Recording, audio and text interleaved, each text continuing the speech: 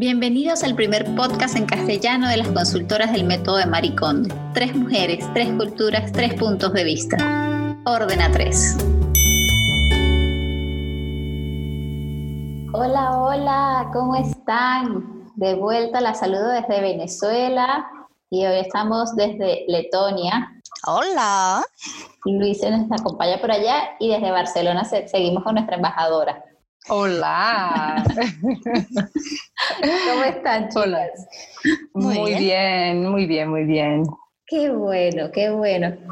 Hoy queremos hablarles desde Ordena 3 de un tema que nos mueve mucho a las 3, considero yo, que es el tema del autocuidado como actividades que nos generan y nos inspiran felicidad. Y surgió todo esto porque, bueno, cubrimos ya todas las categorías del método con Mari, pero este método da para tanto, y seguramente si ya escucharon el de plantas y el de mascotas lo habrán notado, y si no, pues en lo que terminen de escuchar este plan y retroceden 2 capítulos para que nos escuchen hablando del tema, cómo atendernos a nosotras mismas puede mantenernos conectadas con cómo nos queremos sentir. Para mí eso es lo más valioso del método, ha sido que me enseñó a identificar cómo se siente la felicidad en mí y a tener como una brújula interna que me ayuda a reconocer situaciones donde, hey, esto no me está haciendo sentir muy bien, esto no me está haciendo sentir muy cómoda, esto sí me está gustando, esto me conecta con la felicidad, esto me conecta con la alegría, esto es algo que quiero hacerlo constantemente. Bueno, yo tengo mis rituales de autocuidado que ya les contaré, pero quiero que me cuenten ustedes qué concepto tienen del autocuidado. Luisa.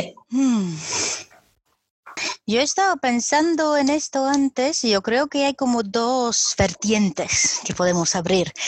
Que uno sería como entrar en más contacto con el mundo real, que sería todo el mindfulness, el comer prestando atención, andar prestando atención, estar con tu cuerpo, ¿no? Como estar en contacto con la realidad física del mundo. Y la otra es escapar. Y hay, por lo menos en mi vida, hay las 2 ocasiones, hay las 2 necesidades. Y escapar puede ser quedando, dibujando, bordando, escuchando un audiolibro, pero con la idea de que es justo por no estar atenta a lo que te rodea, ¿no? Y según épocas en vida, la necesidad o el balance de estas 2 cosas, por lo menos en mi vida, cambia. Okay. Así que es tanto una como otra. De acuerdo a eso que tú dices, ese escapar, yo lo calificaría más como estar exclusivamente contigo. O sea, porque no estás escapando de nada, solo estás contigo. También. Sí, me parece bien. Sí, es un buen reframing. Sí. No estar con el mundo, estar solo contigo. Claro. ¿Y chicas, para mí es gracioso que cuando escucho la cuestión autocuidado, veo mucho por, no lo sé, Instagram o amigas o publicidades, que hay un link muy grande entre autocuidado y cosmética. Entonces, belleza y autocuidado. Consumo, entonces, básicamente, ¿no? Exactamente. Entonces, cuando escuchamos eso, hoy voy a sacar unas horitas para cuidarme. Y en el cuidarme significa depilación, hacer las uñas, 2 horas en la peluquería. Gastar un montón de dinero. Y gastar dinero, sí. Y creo que ese es un punto muy interesante, como tenemos una audiencia de mayoría femenina, pensar un poco en eso, que es que autocuidado, pensar el tiempo y el dinero que estamos gastando nosotras mujeres en el tema de belleza. Y si vale la pena. Entonces, sí, es importante. Yo me siento bien cuando hago mis uñas, me gusta estar depilada, me gusta, yo qué sé, llevarme el pelo así o así, pero estar consciente que dentro del tiempo libre que tengas, que lo organices de manera que tu tiempo libre no sea solo vinculado a la belleza, que hay otras millones de cosas que pueden traerte una alegría. Ese tipo de belleza. Ese tipo de belleza. Alegría y una vuelta mayor. Para ese tópico indico, yo con los libros aquí, indico un libro llamado El mito de la belleza. ¿Quién es la autora, Luis, que te he comentado otro día? Naomi Wolf. Nunca me acuerdo el nombre de las autoras. Y indico ese libro porque creo que va muy bien cuestionado. Yo para mí, dentro de los rituales de autocuidado,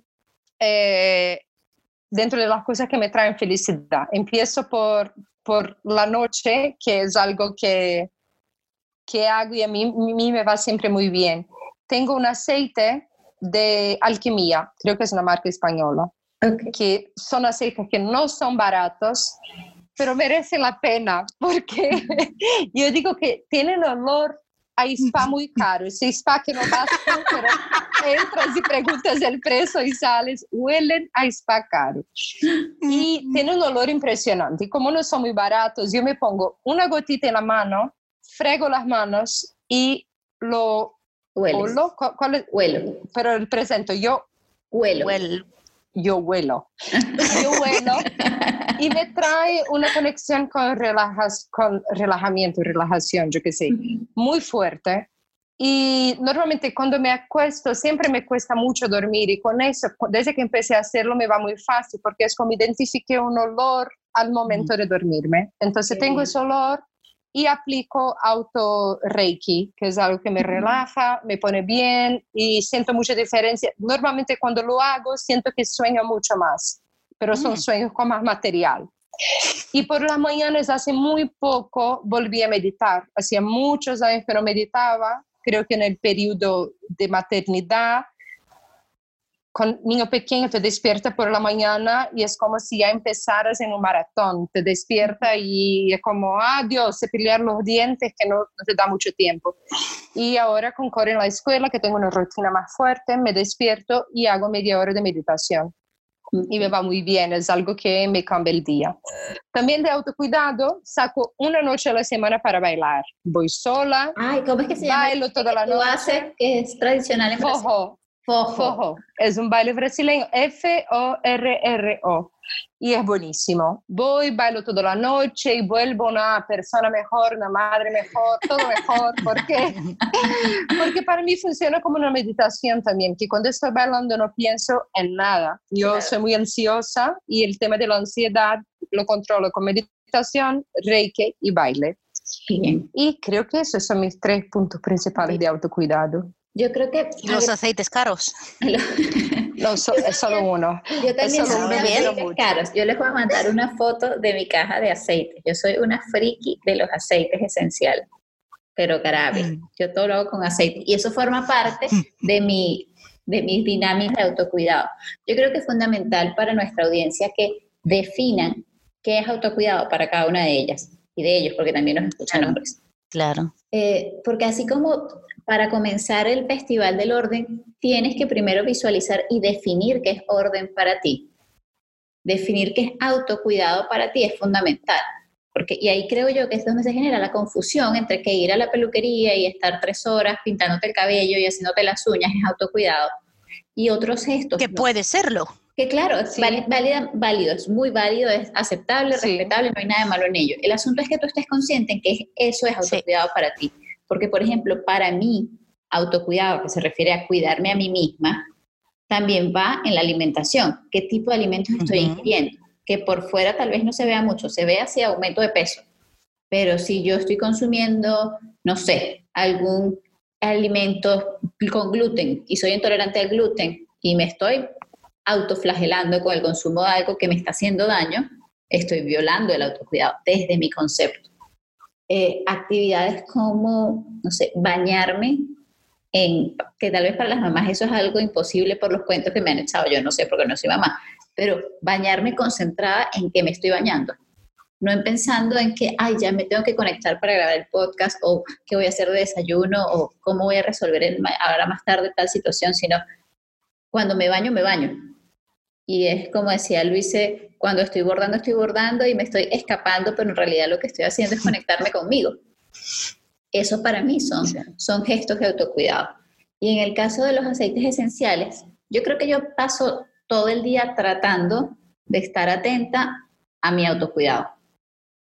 Con los aceites esenciales trabajo la parte emocional, y los que tienen tiempo siguiéndome en Instagram saben que yo pues de vez en cuando les comparto un poco de eso. Tal vez debería hacerlo más, o tal vez no lo sé, estoy aquí reflexionando en voz alta, pero el asunto es con los aceites, es que te ayudan en el tema físico, o sea, si tengo algún malestar, alguna sensación, alguna enfermedad, pues los aceites son un soporte.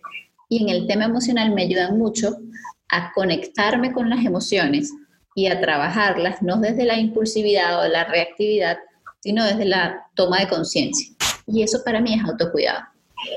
Porque me di cuenta en algún punto que actuar desde la impulsividad me estaba generando dolor, incomodidad, situaciones que no quería vivir, emociones que me llevaban a un estado en el que no me gusta estar.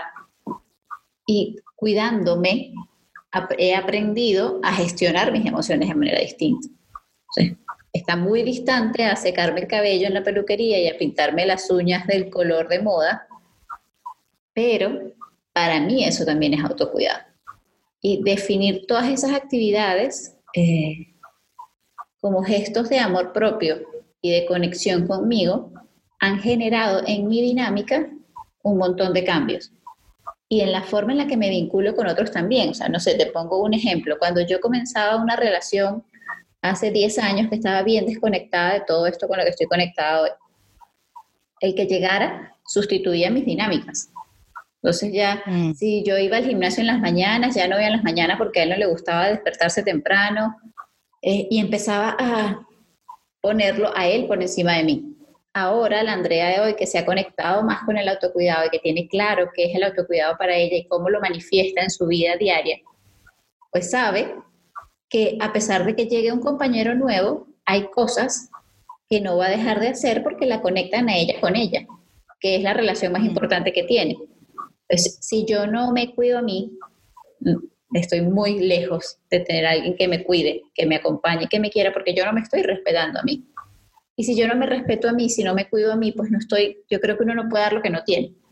Entonces no estoy como en la posibilidad, así lo siento yo, de darle a otro, de cuidar a otro, de apoyar a otro, que tal vez lo esté necesitando.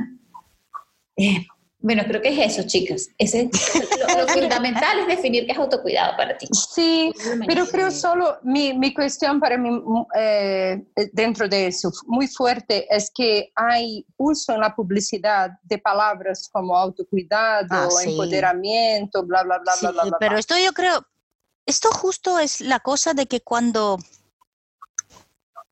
Es como al ser adulto o una persona ya ir madurando, y lo que yo he visto es que te das también vas dando cuenta, bueno, primero de las historias estas que te cuentan intentando vender cosas, ¿no? Uh-huh. Y luego las necesidades propias que incluso pueden ser físicas y darse cuenta del yo como una persona, cómo soy diferente de otras personas porque soy yo. Y a lo mejor lo que tú dijiste o son alergias o es necesidad de dormir muchísimas más horas que la mayoría de la gente, o varias cosas así que te das, vas madurando, vas conociéndote y vas diciendo, pues yo no puedo dormir 5 horas, no puedo porque el día siguiente es un día perdido. Y me siento fatal mientras tanto, ¿no? Así que también es esto de lo que estabas diciendo, Luis, y no lo lo que te dicen que cierto consumo y ciertas compras es autocuidado y tú misma debes saber si lo es o no lo es. Que exacto, qué tan real. No solo para eso, porque que el autocuidado para mí es principalmente autoconocimiento. Porque si imaginas autocuidado, imaginas una dieta adecuada, ejercicios, bla, bla, bla. Pero tener un conocimiento profundo de, por ejemplo, vale, hay la dieta, pero para mí, cuando estoy durante no sé cómo se llama, tensión premenstrual, fase premenstrual, chocolate es una cuestión esencial de sobrevivencia. Vale, entonces incluir en el autocuidado no solo el té de no sé qué, no, incluir en tu cuidado, tener mucha conciencia, sí, que no es yoga, no es ese paquete actualmente que se vende de autocuidado. O sea, todos en Instagram. Otro día mi compañero me decía, pero ¿qué pasa en Brasil?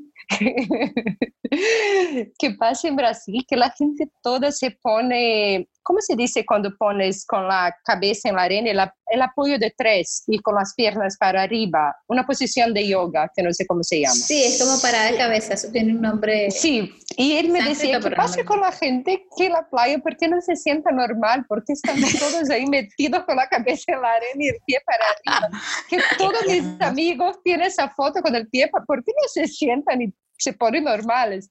Yo, claro, porque hay ese concepto de que si eres sano, si eres cool, haces yoga en la playa. Haces acroyoga, claro. Y estás ahí de punta cabeza y no es la realidad de todos. Y, ¿sabes? Siéntate y tómate un agua de coco y está. Entonces, tener conciencia de quién eres tú para cuidarte mejor, porque no puedes. Otro día, Cora estaba muy sudada y mojé mis manos en agua fría y pasé en ella. Y me miró y me ha dicho, mamá, ¿cómo siempre sabes que me gusta? ¿Cómo siempre sabes que es bueno? Y yo pensé, ¿por qué? Qué Te conozco con profundidad. Entonces, para cuidarse, hay que conocerse. Esa es mi cuestión. Para cuidarse hay que conocerse. Sí. No, y luego, claro, tienes que probar cosas, ¿no? Porque luego es esto como, por un lado, como ir haciendo una lista de cosas que siempre funcionan o funcionan esto en ciertos momentos de la vida, ¿no? Y luego ir como, esto no me hace spark joy, pero me spark interés, ¿no? ¿Y cómo sería si lo probara? Y luego lo pruebas y a lo mejor es, no. Y a veces es, uy, madre mía, qué mundo se me abre, ¿no? Claro, o a veces estás muy conectada en el hoy con una actividad, no sé, con el yoga, y de repente te das cuenta que, oye, que te llama la atención el CrossFit y te cambias. Sí. Y es válido. Y no es que, ¿cómo vas a dejar de hacer yoga? Que es la forma de conexión con el espíritu. Sí, la teoría será muy bonita, pero a mí en este momento de mi vida lo que me hace falta es CrossFit porque tengo un montón de rabia que drenar. No lo sé. O sea, es un tema. Sí, o bailar el reggaetón. O bailar reggaetón, claro. Se trabaja el chakra basi muy bien. Es verdad. Es verdad, claro. Es verdad. Todo lo de reggaetón es una conspiración mundial para trabajar la chakra base. Seguro. Qué bonita es la energía forma de vender el reggaetón.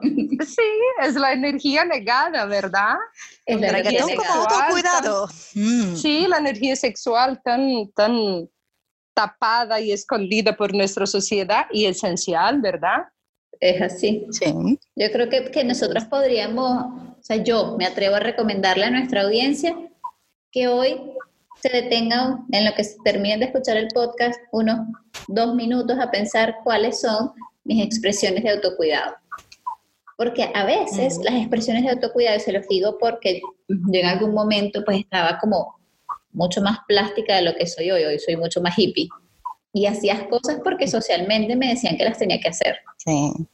Tienes que sacarte las cejas y tener las cejas limpias toda la semana. Y a mí me gusta tener mis cejas limpias, pero, o sea, limpias sí que estén delineadas, perfectas, sin nada alrededor.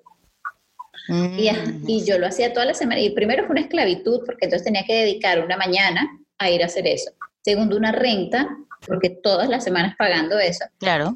Y llegó un día que me di cuenta, ¿sabes qué? A mí no me interesa tener las cejas despeinadas y, o sea, me gusta tenerlas bonitas, sí, pero si pasa el mes y no he podido ir, el mundo no se acaba. Y me veo en el espejo y me siento bien con cómo me veo. Era más una expresión de autocuidado impuesta por la sociedad que mía. Y es lo que decía. Eso es. Sí. Y eso, hacer experimentos, hacer sobre todo lo que es, o lo que cada uno sospechemos, que son estas cosas que han sido más bien presiones sociales o socioculturales, que nos vienen de revistas, de amigas, de todo, ¿no? Y sobre todo de socialización como mujeres. Yo sugiero experimentos, tipo probar cómo es no depilarse y ver qué tal. Y luego puedes volver si quieres.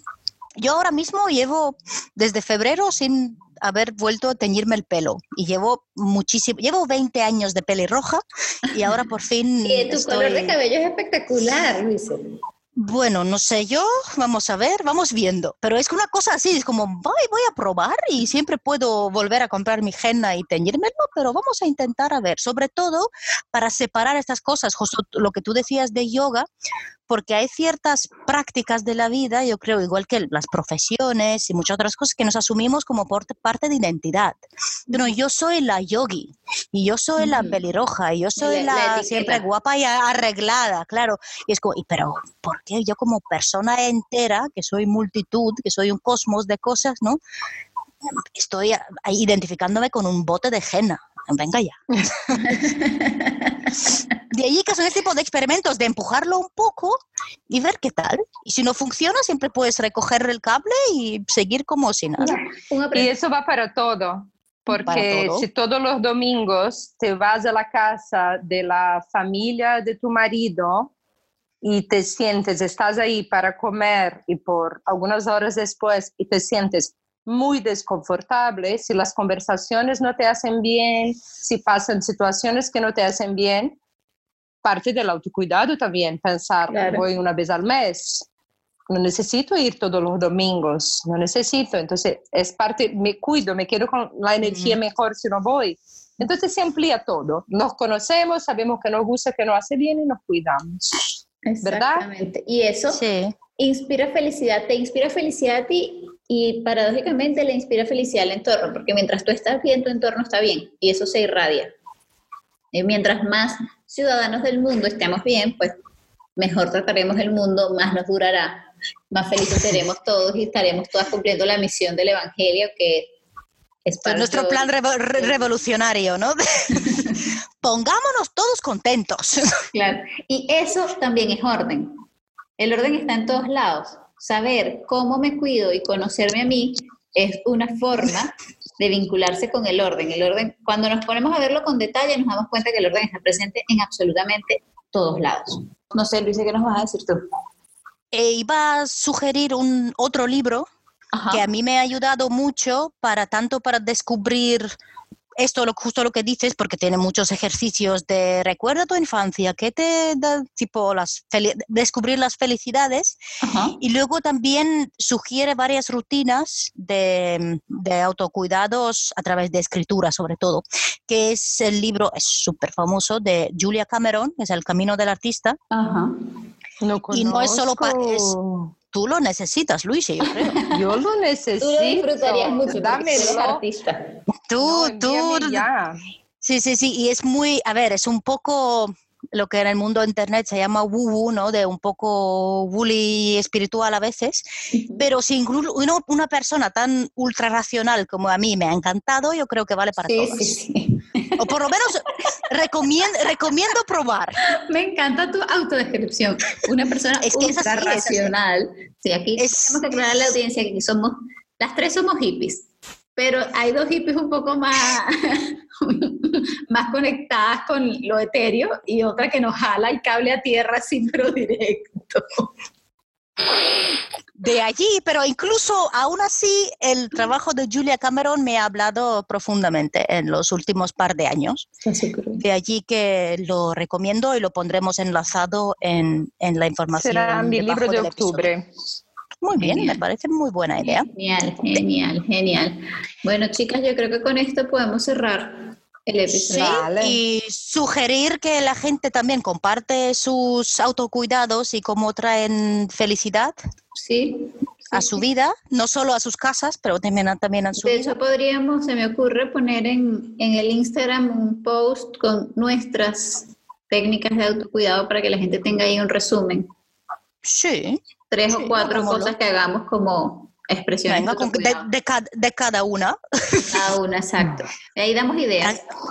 Para que nos conozcamos todos mejor. Que así sea. Bueno, chicas, las quiero. Gracias por este tiempo. Un besito. Cuídense mucho. ¡Mua! Chao, bonitas. Chao. Chao. Síguenos en nuestro Instagram, @ordena3podcast, y las cuentas individuales. Encontrarás a Andrea en @soycurishi, a Luise en @unarmarioverde y a Luisi Rivas en @lurrivas. Esto fue todo por hoy. Nos escuchamos en una próxima dosis de Ordena 3.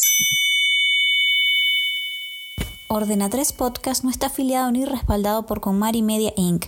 Las opiniones expresadas en los episodios son de las presentadoras exclusivamente y no representan la posición de KonMari Media Inc. o de la comunidad de consultoras del método KonMari.